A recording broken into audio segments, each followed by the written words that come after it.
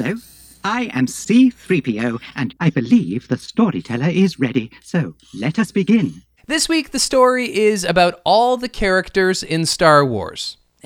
Maybe not all the characters. In fact, there's a Swiss study that found there are no fewer than 21,647 characters found on Wikipedia. So considering we're only setting out to rank our 66 favorites, I would say we're being quite reserved. You made a face. What do you make of that 21,000 number?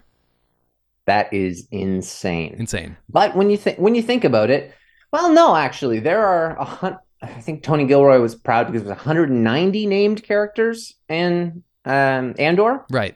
So, I mean, even if you extrapolate that across all of the Star Wars shows and well, I mean, yeah, it doesn't even come close. Well, Legends, though, because, it's Legends for sure.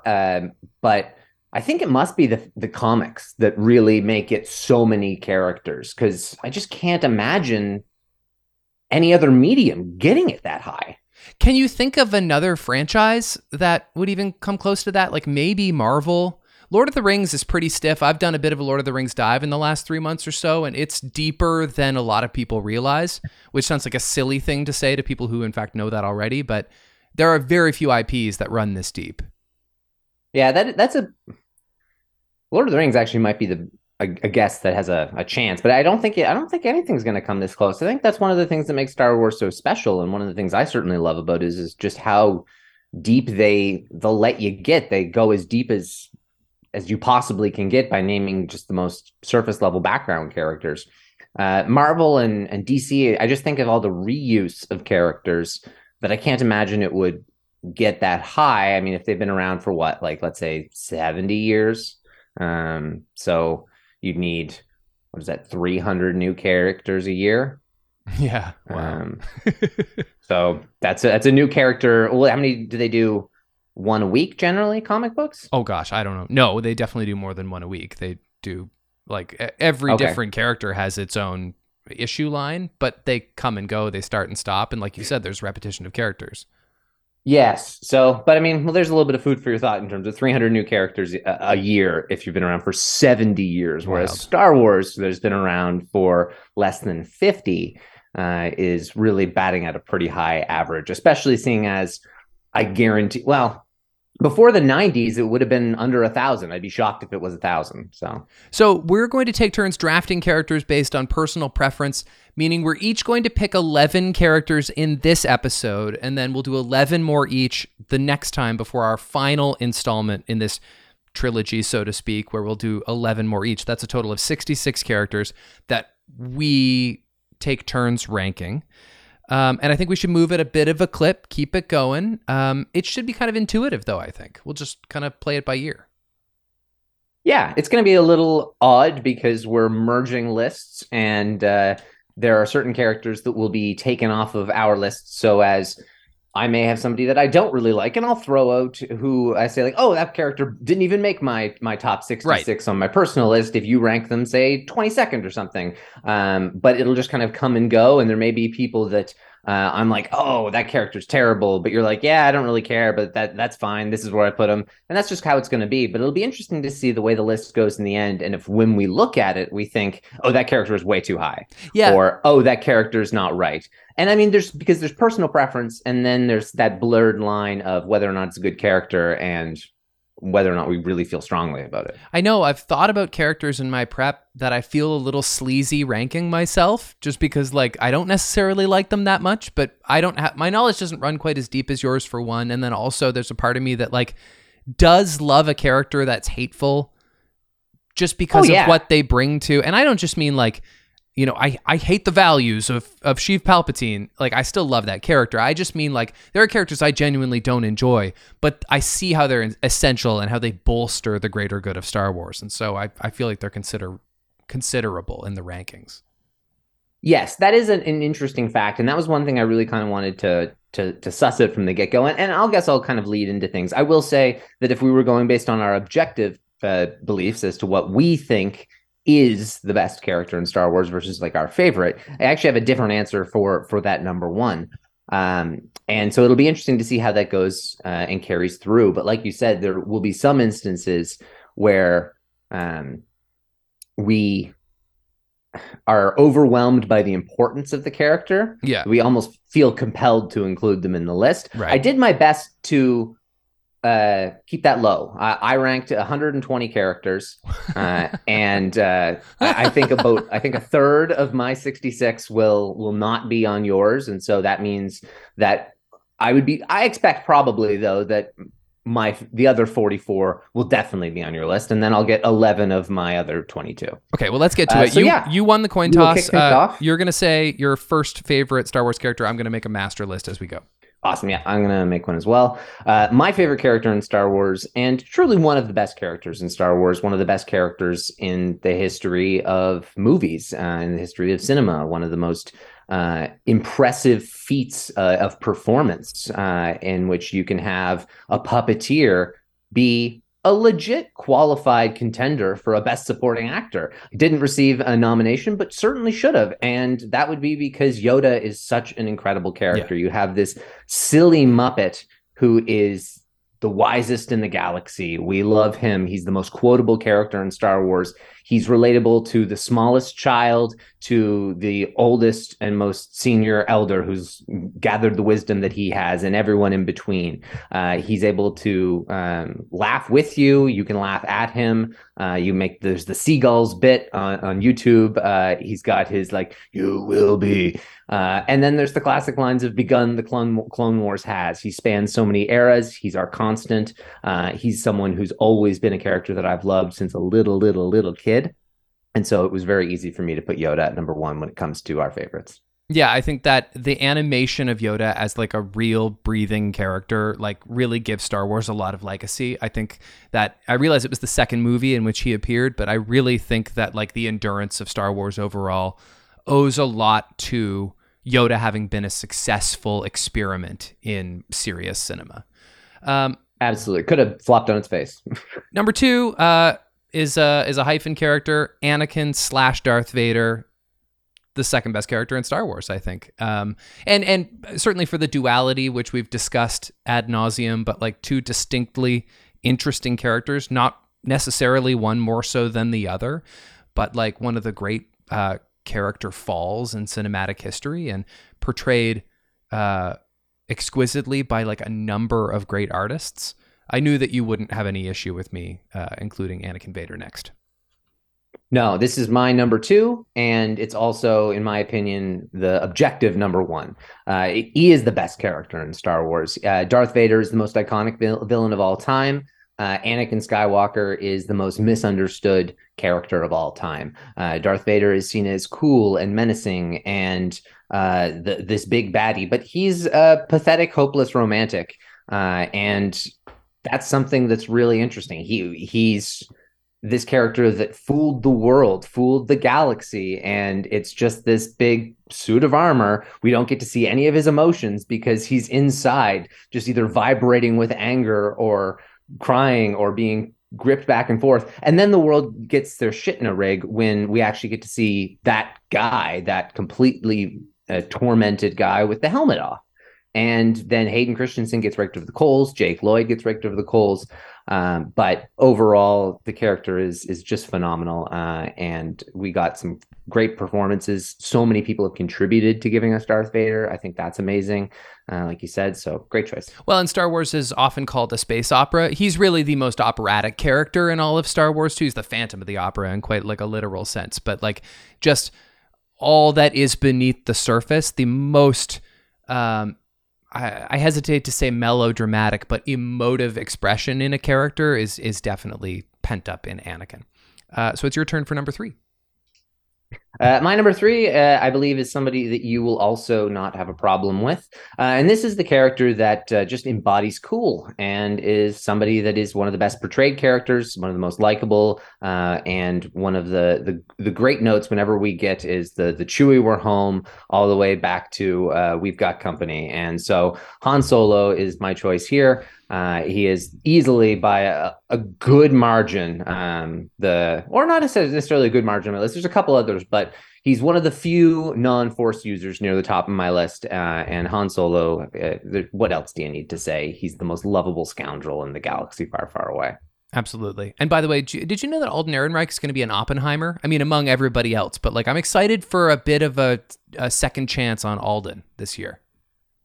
Yeah, that'll be really good. He's a great actor, Sure. and I think he did a really good job. I think that's one of the more underwhelming movies, easily the most unnecessary movie. Yep. And he's just not Harrison. Here's another kind of boring pick. Number 4 is Luke Skywalker. This is actually like the ultimate hero of Star Wars, the most relatable character as he's presented in the original form, but who also goes on, I know it's a little controversial, but a really moving character journey, especially in the latter portion of his story. I think The Last Jedi, just like as more time goes by, the more it's thought upon as like a pretty masterful bit of Star Wars storytelling. Mark Hamill, of course, we've said many times, a great ambassador for like the wonder and excitement around Star Wars. And I mean, that's a good dude, Luke Skywalker. Put that on a bumper sticker.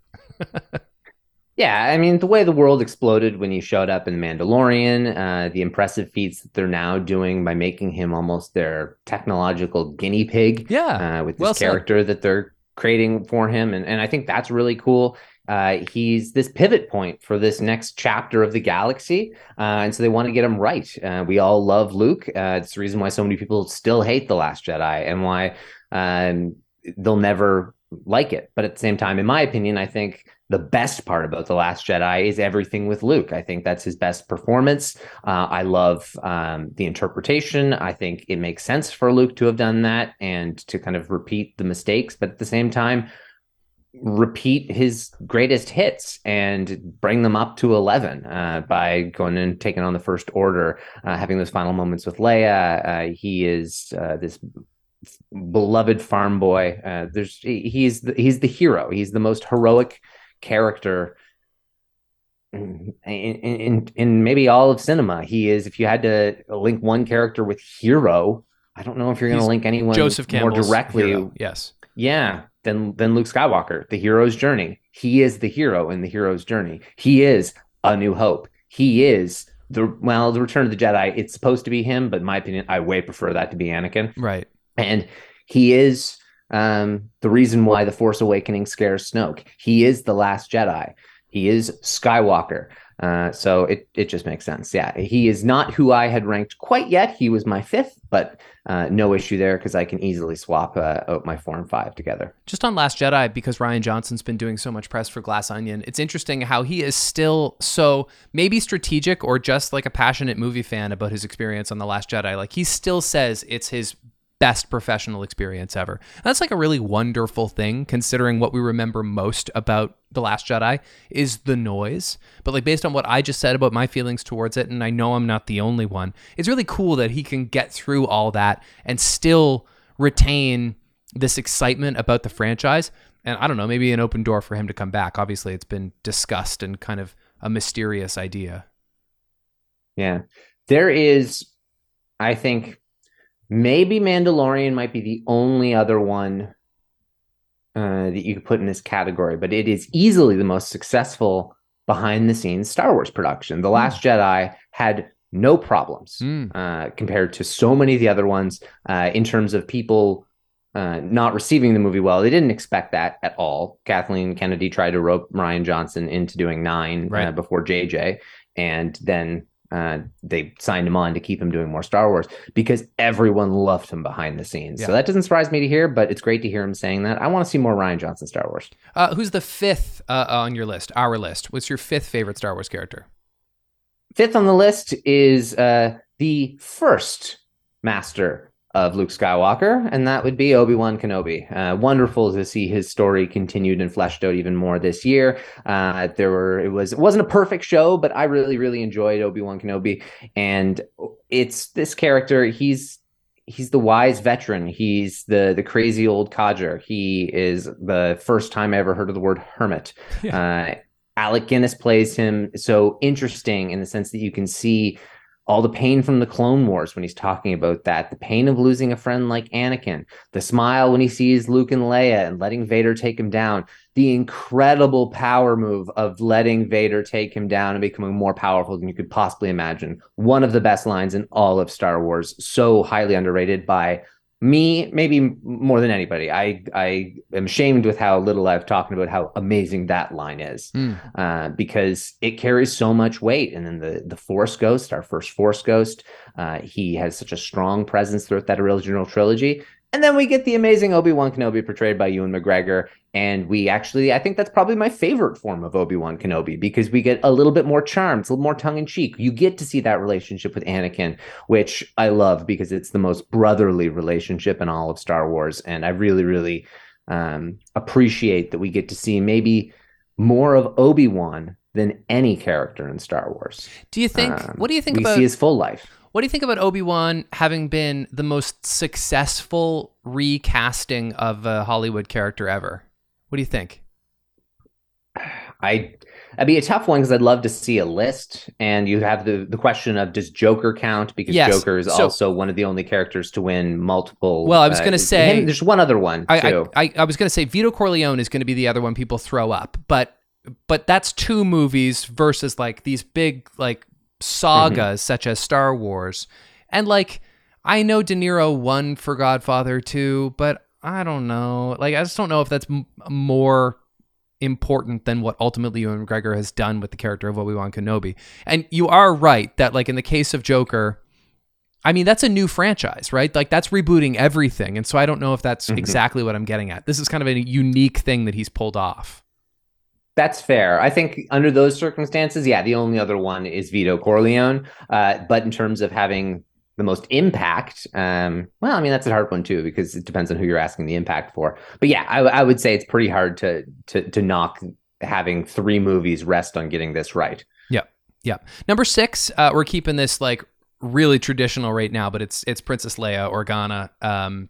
Just, I mean, truly in an arguable sense, as heroic as Luke is. I mean, maybe not through the whole story, but like certainly as brave, as tenacious, as charismatic, if not a little bit more so oftentimes.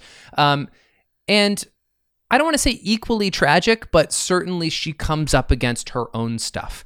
And portrayed by Carrie Fisher, who is just like the angel of the Star Wars franchise now. I don't really know what else we can say about Carrie Fisher and Princess Leia, but like we got to see a new version of Princess Leia this year in the Obi-Wan show, which might not have worked, except it absolutely did. And like I really saw nobody making a case otherwise.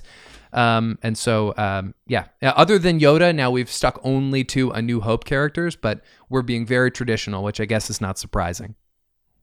That's fair. I had my 6 and 7. I bounced back and forth. My 6 is not a character in A New Hope. My 7 was Leia, so totally great having this here. Leia is wonderful. We all adore Princess Leia. She is the damsel who isn't in distress and questions your height the first thing she sees. Right. Like it's just wonderful. And having little Leia now be in our minds when we see the "Help me, Obi-Wan Kenobi, you're my only hope" message, having that reappear in The Last Jedi, that is such a home run moment with R2 Luke in the message. But it all rests on Leia delivering that, a young teenage Carrie Fisher presenting so much vulnerability and power at the same time, and then keeping that as this stoic galactic leader who's been called a warmonger and the daughter of Satan, basically, has to kind of lead a war effort against her son after her husband also bails the picture and her brother disappears. She's so sad. Bloody tragic. She's and tough. She stays. Yeah. Luke couldn't stay. Right. Leia stays. Leia is strong as shit. Yeah. And she holds on at the very end to get the message across the galaxy to Ben, to just remind him to please be good when I'm gone.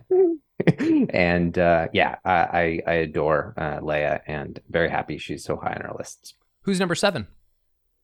Her son. Yeah. Kylo Ren. Just a character that of course, having parents like that, it's going to be a great character. And you need somebody like Adam Driver to bring it home.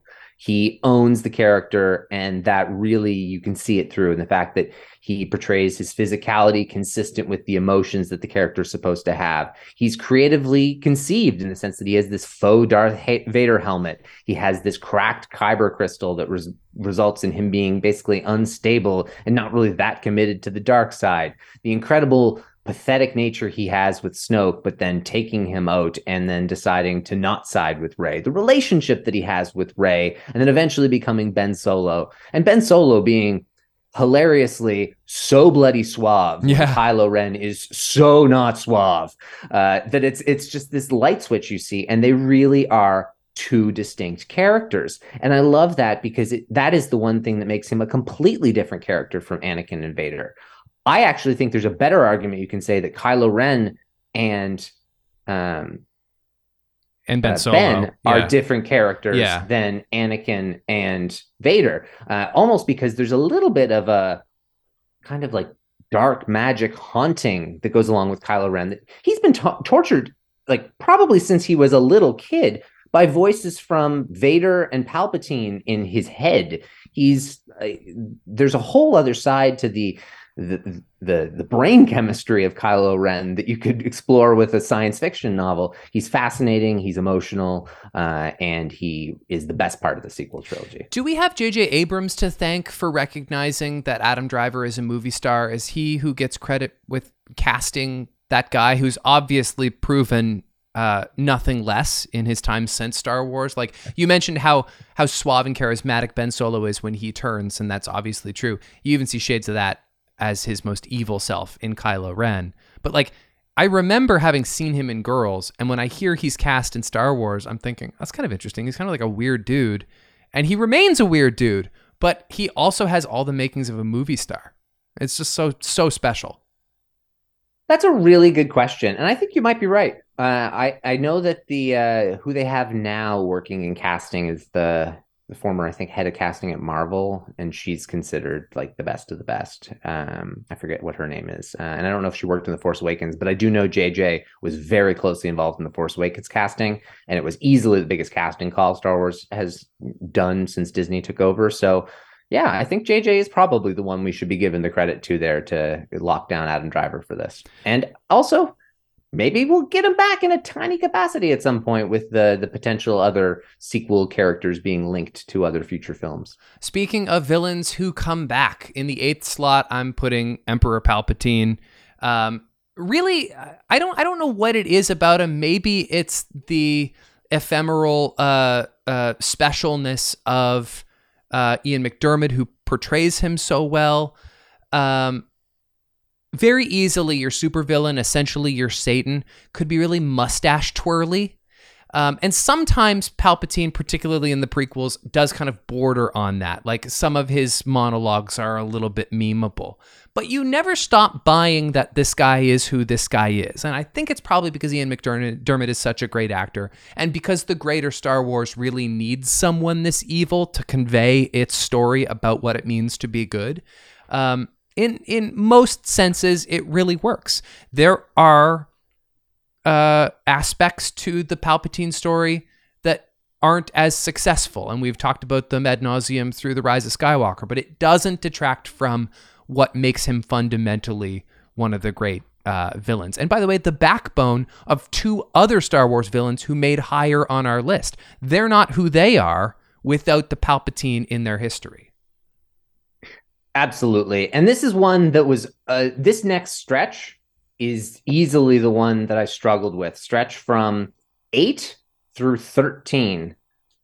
You could put them in any different order, but I do have Palpatine at 13 on that list. Interesting. So I do have him a little bit lower, and it would be because solely The Rise of Skywalker.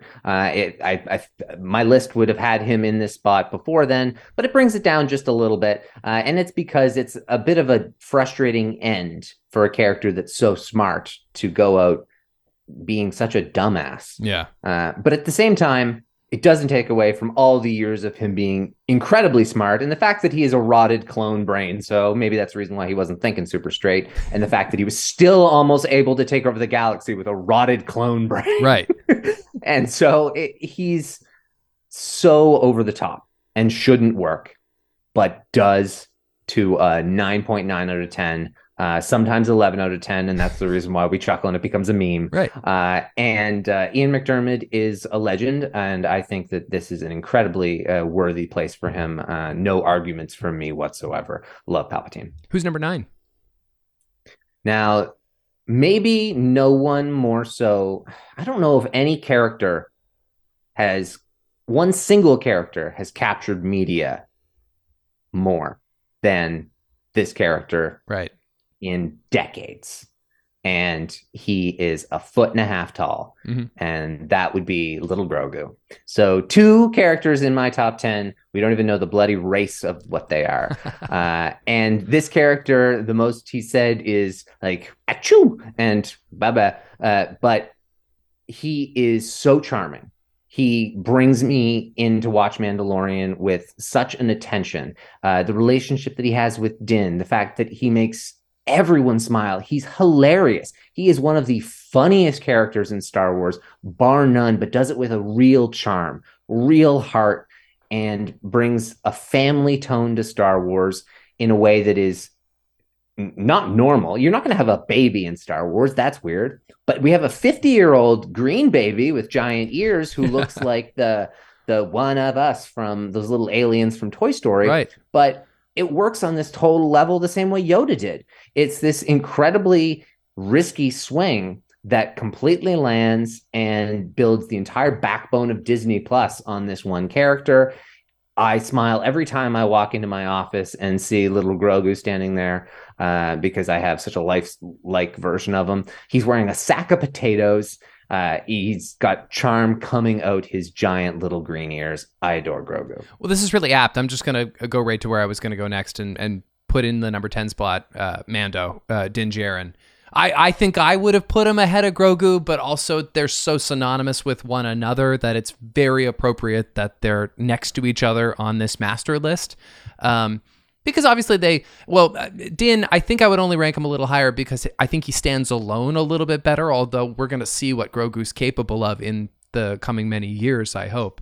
As a team, they're just, and we've had a lot of teams in Star Wars, they're one of the sturdiest teams. And I mean, we've said a lot about Mando, how he's so expressive without using his facial features very often, but when they do deploy that, it's all the more emotional, that he has these fascinating and interesting relationships with this cadre of other people he meets along the way and then re-meets later on. One of the great aspects of the show The Mandalorian is that it reintroduces serialization into Star Wars, and these two characters together as the leads of that, absolute bang up job every time.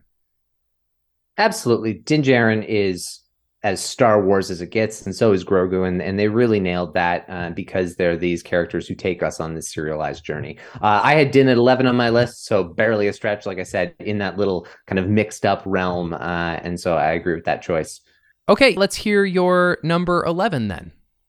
So next up on the list is a character that definitely isn't on your list. You have only heard this character's name uttered, and that would be Grand Admiral Thrawn. And we will allow you to see Grand Admiral Thrawn in live action come the Ahsoka series. I'm so bloody excited for you to kind of experience that. He was excellent in Rebels. Thrawn is such a creative bad guy. The novels really allows you to see inside his head in a way that no other Star Wars character can really be done. He's the most science fiction type Star Wars character, the way that the stories are executed, the way he kind of thinks about the world, the different species he interacts with. He just is this different lens on the galaxy far, far away. And he's kind of this open door to a lot of new possibilities and different kinds of storytelling. But at the same time, he's also linking in with Mando and Ahsoka and the Rebels crew. And there's a novel where he works with Vader in one timeline and Anakin in another timeline. Sweet. And it's amazing. And he's a character that people love from the 90s, from Heir to the Empire. People love from the 2000s because of his kind of reintroduction into canon. He carries a lot of importance for people who were kept without Star Wars for a long period of time, and that means a lot to them. I only fell in love with Thrawn in the Disney era, and I think it's been a home run. Timothy Zahn was able to kind of reintroduce him in a different way, and I'm really, really excited what Lars Mikkelsen brings to the role from a voice perspective, and I think he'll knock it out of the park. And we have a little bit we can chat about with some information around Ahsoka in that coming down the pipeline, but it's shaping up to be a really interesting show with him leading the negative charge. I'm really, really excited just to be a part of the Thrawn party, because I've been hearing this name for at least a decade. Those Timothy Zahn books are really striking. They really stand out in a bookstore end cap, and so I've seen them there. And I would say I know as little as I possibly could about this guy, considering how long I've been aware of him as a character. And I knew that you loved him. I guess I'm a little surprised that you would rank him this high, but that makes me all the more excited for him to be introduced to a bigger audience. Maybe this calendar year we're going to get to see Thrawn. Yeah, I think Ahsoka's this calendar year. So it's done filming, so it's got to be this calendar year. That'll be really exciting. Maybe in the Christmas time slot. Our 12th favorite Star Wars character is R2-D2, who is the original and essential droid. I know, yes, duos, partnerships, but no, it's R2-D2 if we're splitting them up. We've often said that if it's possible for a droid to have the Force, this is the closest example of that. He is the Greek chorus. He is the ultimate do-gooder. He is arguably the most capable, adept character in all of Star Wars. He screws up less than anybody else. And he's a bystander for the greatest epic in cinema history. He's there for all of it, all the while charming, all the while exemplifying less is more. Just a completely unique Star Wars or character in general in movies. And, predating even Grogu seeming really cute to your girlfriend, R2-D2 kind of pulled that off. And so, we got to love R2. Yeah, R2 is wonderful. R2 also is in this cluster of characters, so I'm very happy you chose R2 for this next slot. R2 is adorable. I've related to R2 in the same ways I've related to Yoda. R2 is a character that doesn't speak, but has a voice. Yeah. And that's a really important thing in Star Wars. And the same way, like you said, with Grogu, it just evokes an emotion, makes these beeps that you're able to interpret the same way like that another character that will make our list pretty soon, probably. And I think that's really impressive when a character has no words and can still be ranked this high by being in so many different pockets of the Star Wars universe. And every time you see him, you cheer. Absolutely. And that's pretty great. Number 13. Number 13 is going to be easily the most surprising, biggest question mark on the list, because it's going to be a character that you have seen only in the pilot episode of The Bad Batch. So this is a hot take then. You're going to lay down a zag. This is a zag for people who haven't seen Rebels. Anyone who has seen Rebels, this is no zag. Okay. This is my man Freddie Prinze Jr.'s Kanan Jarrus, or Caleb Doom. This is the most interesting experiment that Star Wars could have made was when they decided to cancel Clone Wars and make Rebels. Let's do it in the style of Ralph McQuarrie's original artwork. Let's make the main character Han Solo is if he were a Jedi. We'll figure out how that works as time goes on. We'll give him an annoying Padawan, and we'll make it on kind of a weird hilly desert area. And boy, did it bloody work. The original design for Chewbacca is part of their team, but he's purple. And the original design for R2 is part of their team, but he's orange. And so it seems like, is this show really going to work? And it really does. And it hinders on the relationship that they all have with one another. And he's the father of this group. He is this silly pirate who gets drunk and does stupid things, but meets up with some rebels and decides that, well, I know I was a Jedi when I was 12. Maybe I need to pick that thing back up again. Maybe the galaxy didn't need me to go into hiding. He's a character that we've seen at a young age now, who was a really keen Jedi and then had to completely get away from it because he thought the clones turned on him. And then when he joined the rebellion, He had to learn how to deal with clones. When he got a Padawan, he had to learn, okay, my Jedi Master died. I was a Padawan. I didn't graduate, but now I have to be a Master. He becomes the blind Jedi when Maul cuts him across the eyes, and that's how he truly learns how to connect with the Force. Right. And so Kanan is a really fantastic character. He shows incredible leadership. I think I ranked him as the best death in Star Wars. That's what I was going to ask you. He's the dude who has the really really tragic death that's really exciting and heroic. Yeah, it's so heroic. It's a character that really pulls off, like, it's almost like, this is he's such a cartoon. That's the best way of putting it in the pilot, but he is so lifelike by the end. Well, I can't really speak to that too much. I'm sure I'll get another opportunity to see more, but you have always consistently banged this drum. So obviously it comes from a very real place. Kanan Jarrus in the number 13 spot. Before I say number 14, let me ask you very quickly, just a bit of a digression. How do you feel about the Aaron Taylor-Johnson news? In terms of leading the Bond race? Yeah, he had a very successful meeting with Barbara Broccoli.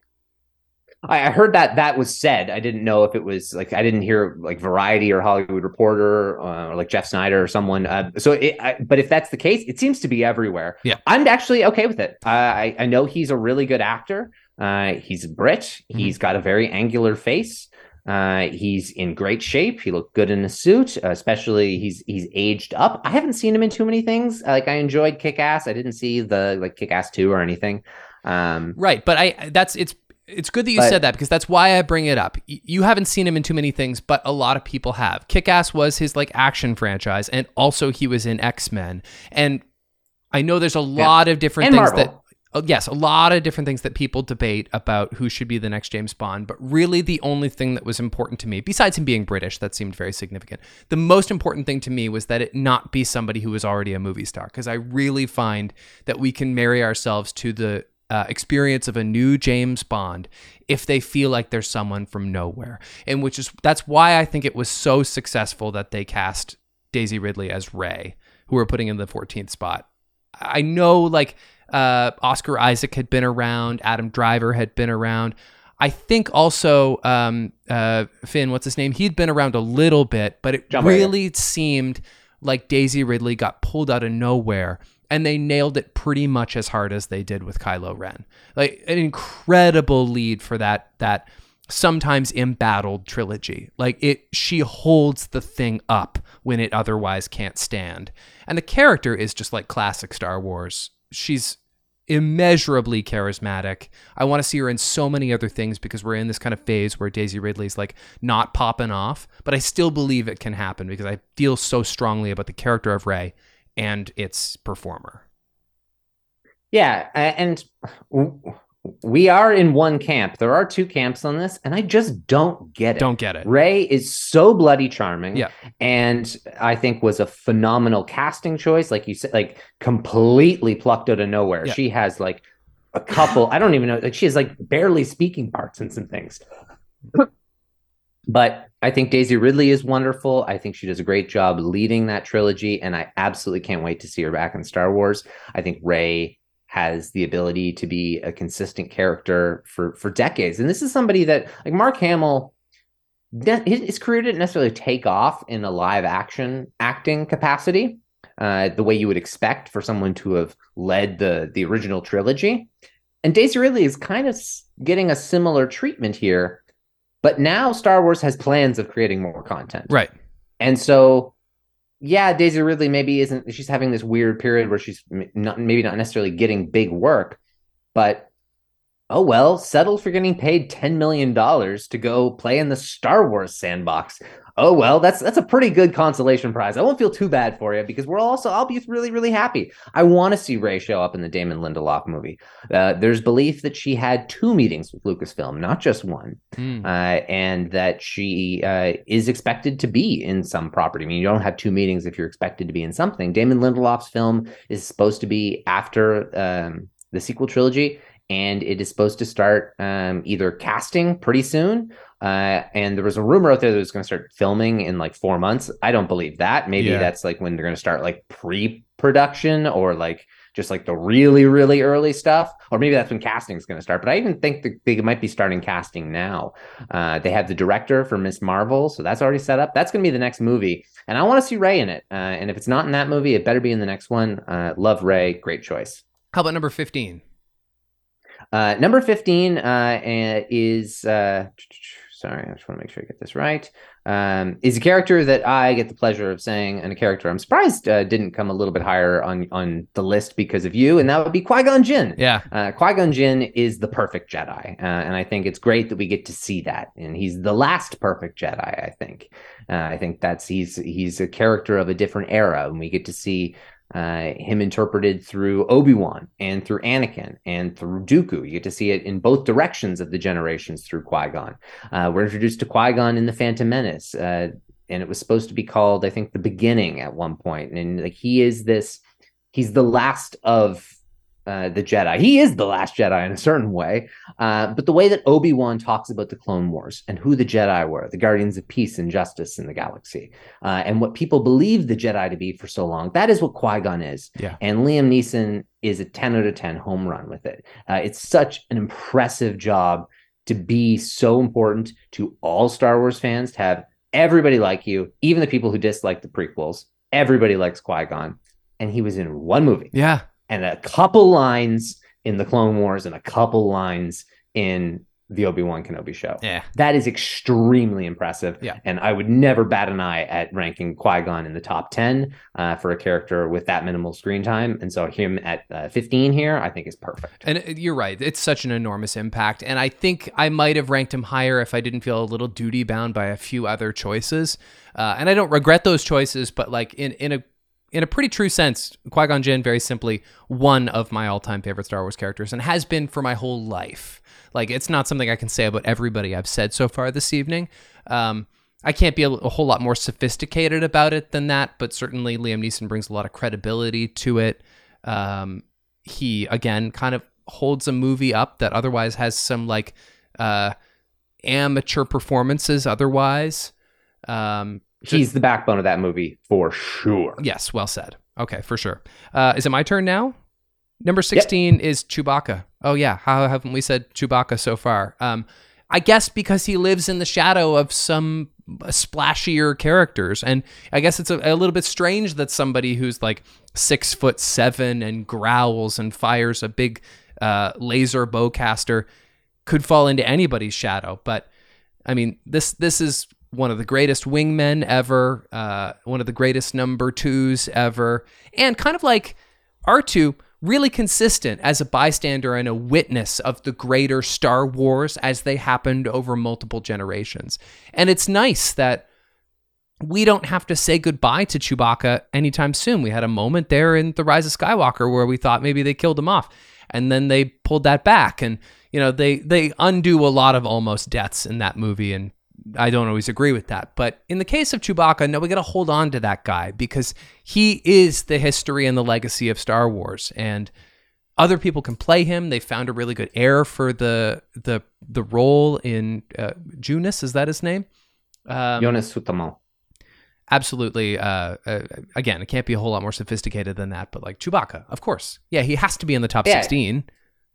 Well, he's the best good boy in the galaxy far, far away. Right. Like you said, the wingman is the best way to describe him. Chewbacca is the first character, as much as I adore Chewbacca. And that's what's a big thing on this list for me, is there's going to be characters who seem like that is a ridiculously low rating for someone that I adore. But Chewbacca is the first character to not make my top 22 that we have mentioned on this list. I had him at 24. Wow. So still within the character, like absolutely love him. But just, I think he suffers purely on the fact that, he doesn't evoke as much emotion as Yoda or Grogu, or say Grogu and R2, the characters who don't say words necessarily. And you can also get away with like you get the Han Solo bound like into the galaxy with the Chewie we're home, but you're excited for the Han Solo a lot more so than the Chewbacca.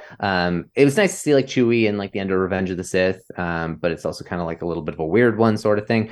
but I'm never going to knock Chewbacca ever. It was just a matter of there were other characters who put their weight ahead to be able to bump him down a little. I would say the only downside with Chewbacca is that he does seem a little underdeveloped sometimes, and it's not for a lack of them giving him a character background. Like, yes, he has a home planet. I don't want to talk about the Star Wars Christmas special anymore, but like Colin, the very first Star Wars sequel was all about Chewbacca's homeland. You're right. I'm not thinking about that, but I'm just thinking about Kashyyyk as it's canonically known.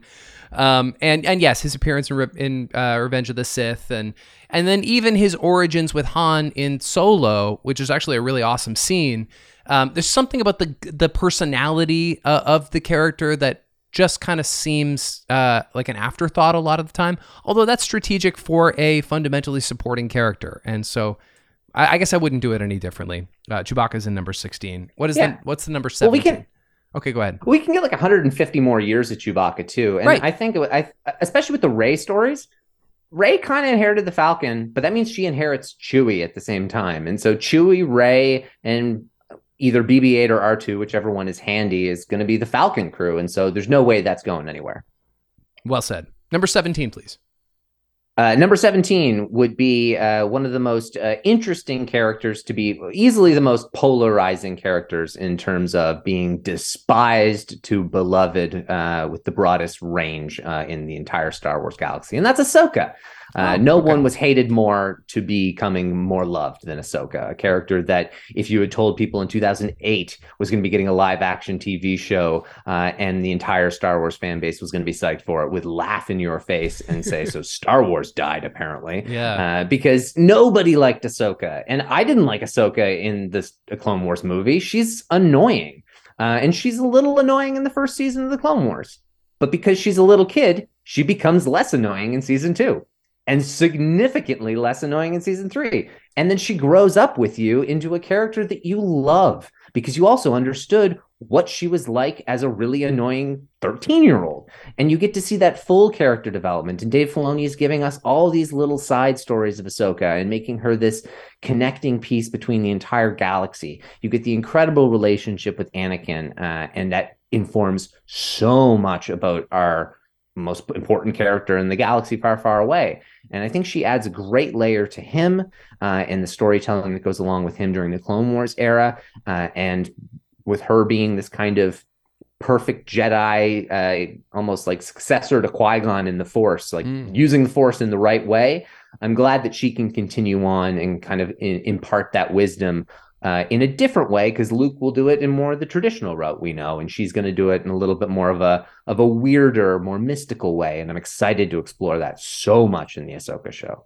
It's beautiful that Dave Filoni, his life's work is starting to be represented by the character of Ahsoka Tano, and he's contributed a lot more than just one character to Star Wars, but it all kind of coalesces in the idea of Ahsoka, as you said, growing with the fan base and developing into this much more interesting, mature entity within the greater Star Wars story. I love what you just said about how she's like the spiritual heir to what Qui-Gon was trying to profess within the Force. I think that's exactly true. And this is a character that I have gotten to know a little bit.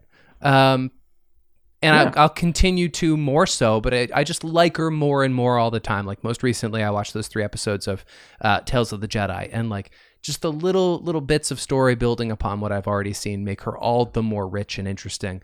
And apart from the Mando characters we've discussed, this is like kind of one of the first TV characters that we've been able to rank highly on this list, and she is deserving of that spot.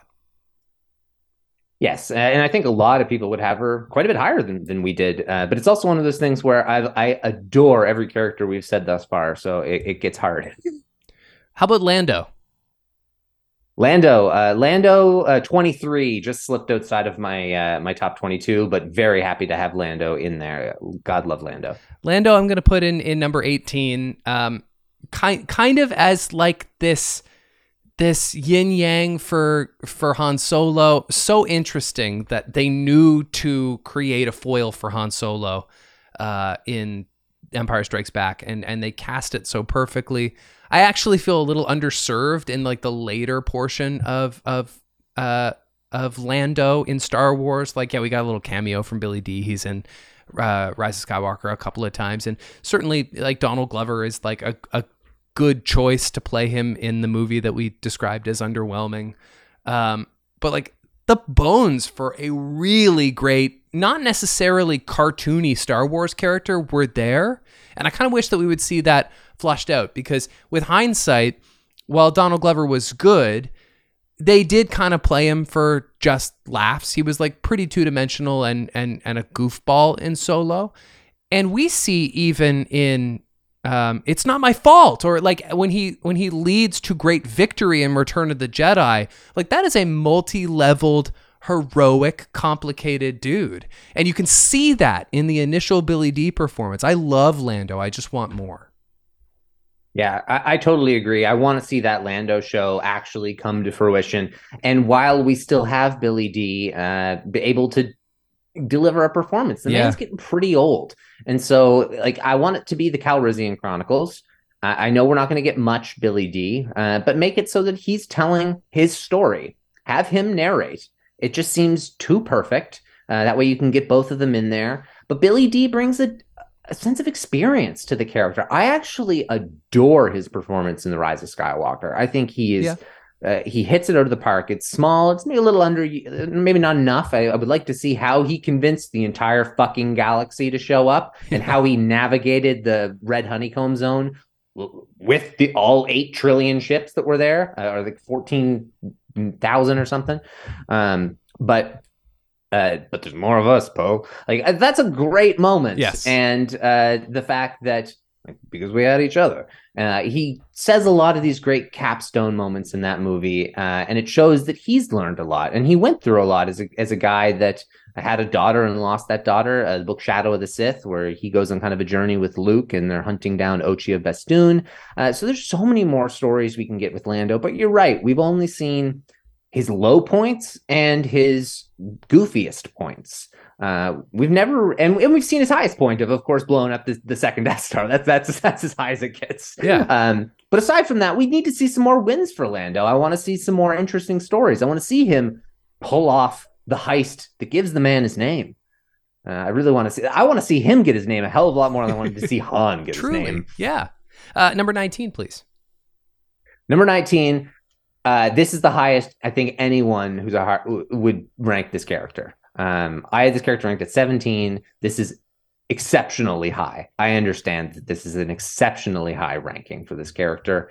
One person who would support this wholeheartedly would be our mother. That would be, I'm putting in Bail Organa, who she loves her Jimmy Smits. But I really love Bail Organa. You do. Having him show up in Obi-Wan Kenobi and in Tales of the Jedi was just a wonderful reminder of how much I love this character. He shows so much heart, and he's such a wonderful father, and he's a great leader, and he's one of the pioneers of the rebellion, and he's somebody who is Padme's confidant, and in the end becomes Leia's dad, and they have this cool little relationship. And also on top of that, when Alderaan blows up, I see Bail dying, and that adds an extra weight to it because it's the relationship that he has with Leia, and then the relationship that he has with Obi-Wan, and the way that those connect, and that he's somebody who chooses peace over everything. He's like as Jedi as it gets without having any Force sensibility whatsoever. But he's also somebody who has such tremendous respect for the Jedi. Him and Mon Mothma are a great team. I just think Bail's got a little bit more charm. But we're learning about some really interesting parts of Mon Mothma's life, which I love. But Bail Organa, I don't know what it is. Maybe it's the fact that he sits in on that little decision-making time where it's him, Yoda, and Obi-Wan. They're like, so we're kind of screwed, guys. Yeah. We're the only 3 sane people left in the galaxy that have some power, and we've got 2 really strong twins. What are we going to do? And he gets to be part of that little meeting with 2 of our characters that made our top 5 or 6. And that kind of goes overlooked. And he's the one who, like, it's his ship that we see immediately at the beginning of A New Hope.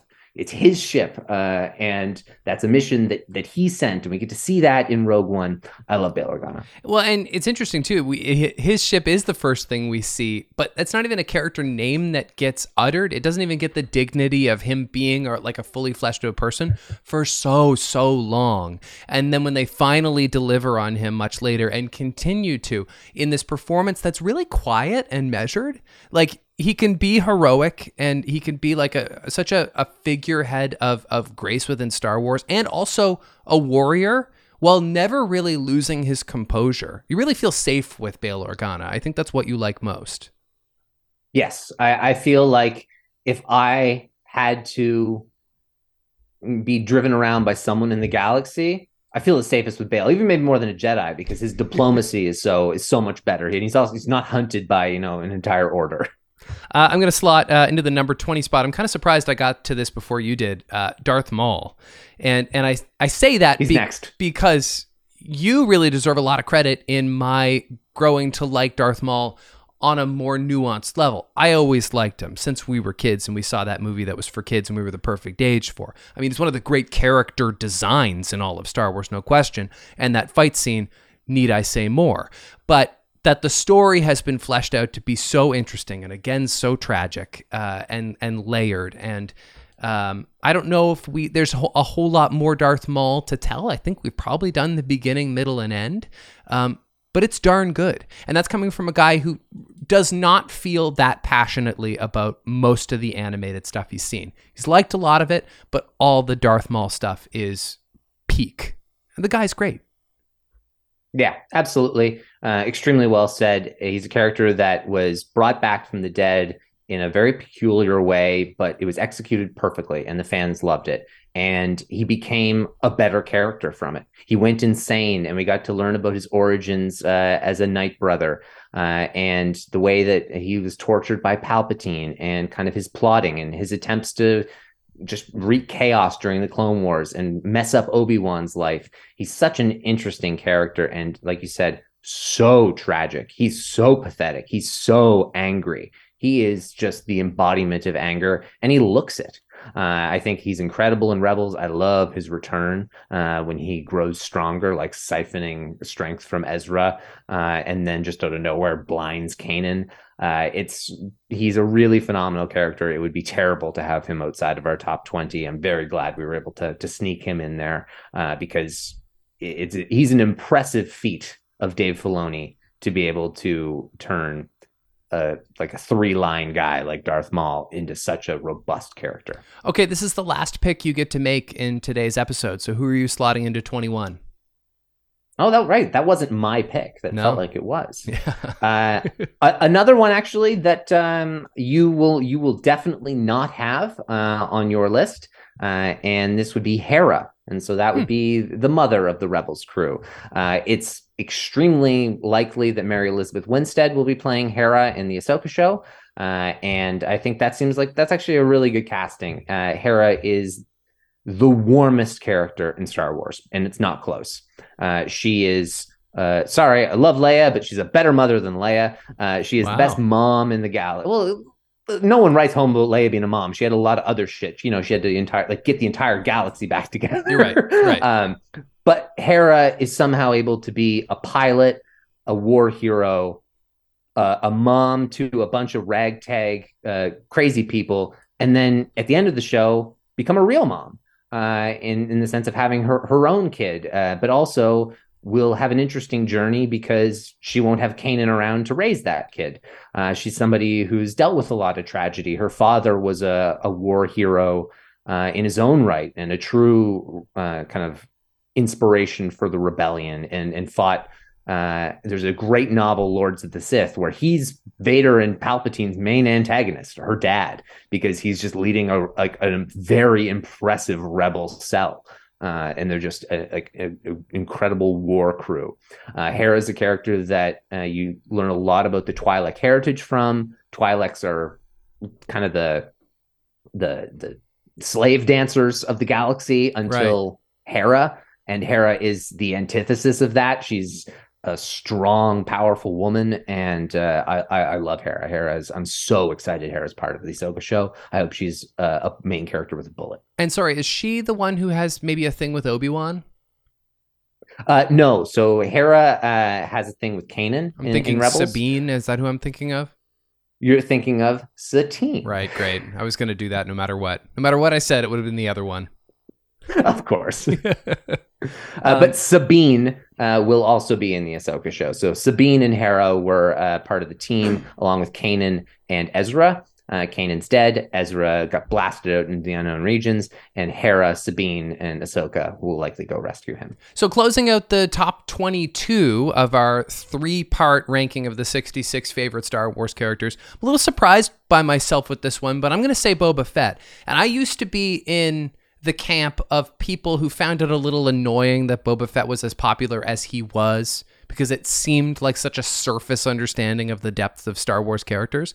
But they have actually done a really wonderful job of creating an interesting and totally unique story for this character. Say what you will about the Book of Boba Fett as a series, which had its issues. It certainly did. But just the idea of this clone being born a baby and being raised by its DNA host or whatever as his father, seeing that guy decapitated in the middle of a battle, taking up his mantle, like living in the margins of society, going and like bonding with Tusken Raiders, ultimately, you know, being a hero after a life of crime and self-serving villainy. This is a fascinating story for a guy. And yeah, also the action figure's cool because the armor's cool. Yeah, but he's also the reason we have The Mandalorian. Yes. He's a key piece of inspiration for Star Wars, so damn right he's an awesome character. This is the biggest discrepancy on the list thus far. I had him ranked 10 spots lower. I had him at 32, but I still think that's a very worthy spot, and he was just kind of bumped around actually at the last minute for me. I had him ranked quite a few spots higher. Boba Fett's really interesting in the way that they fleshed him out more. I would agree with you on everything you said. He looks badass. His armor also found its way to Cobb Vanth for a little while, which means we got another badass character out of it. Seeing the origins from Django was really great. Tamora Morrison, what an amazing choice, because you really needed to get that right. Oh yeah. When you cast a guy that you're gonna hit like Control V a lot about, and I'm thrilled with what we got in the development of Boba Fett in the Book of Boba Fett. The structure of that show is a shit show, but I'm glad it continued to develop that character more. And I'm not against a little bit of a softer Boba Fett. It doesn't bother me. This is the way it bothers a lot of people. Do you want me to quickly read down our top 22? Sure. Starting with number 1, Yoda, Anakin Skywalker / Vader, Han Solo, Luke Skywalker, Obi-Wan Kenobi, Princess Leia Organa, Kylo Ren / Ben Solo, Emperor Palpatine, Grogu, Din Djarin the Mandalorian, Thrawn, R2-D2, Kanan Jarrus, Rey, Qui-Gon Jinn, Chewbacca, Ahsoka Tano, Lando Calrissian, Bail Organa, Darth Maul, Hera Syndulla, and 22 is Boba Fett. It's a pretty strong start. How many in your top 22 didn't get mentioned in this 22? Because I have 5. 5. That's interesting. I guess probably would be 5 for me then, just based off of that. But in my top 22, 1, 2, 3, I think just my bottom 3, 20, 21, and 22. Okay. Yep. So we're on the same page, but we're about to, and we're already seeing this now, we're about to start splintering in different directions. That's true. And the 3 that you had that weren't in mine were my 23, 24, and 32. Yeah. So it's not like it was off by much. No, exactly. Okay, well, I think this when was... we look at it... Go ahead. I just wanted to say, I'd say when we look at it, Bail Organa is surprisingly high. Kanan's probably a little high for a lot of people. And I'd say maybe Ahsoka and R2 would be low for a few people. But other than that, I think we've got a pretty damn good list here that few people would have trouble arguing with too much on. But it's going to start to go in the other direction in part 2. Oh, yeah. Big time. I'm looking forward to that. I say we put a pin in it from here. We call it for this week. Yep. Let us know your favorite Star Wars characters. Did we say anything that's completely like sacrilegious to you? I bet we did. Let us know your thoughts on the ranking of Star Wars characters. If you want to compile a list of 22, 44, or 66 characters, we would love that as a reference, and we will be sure to address it on coming episodes of the pod. You can email recorder66podcast@gmail.com, or you can tweet at recorder66. Be sure to rate and review on your preferred podcast app, or if you're with us on YouTube, be sure to like and subscribe. We will be back next time to discuss 23 through 44 on our favorites. Is that right? Yep. Looking forward to that. Until we are together again, May the Force be with you.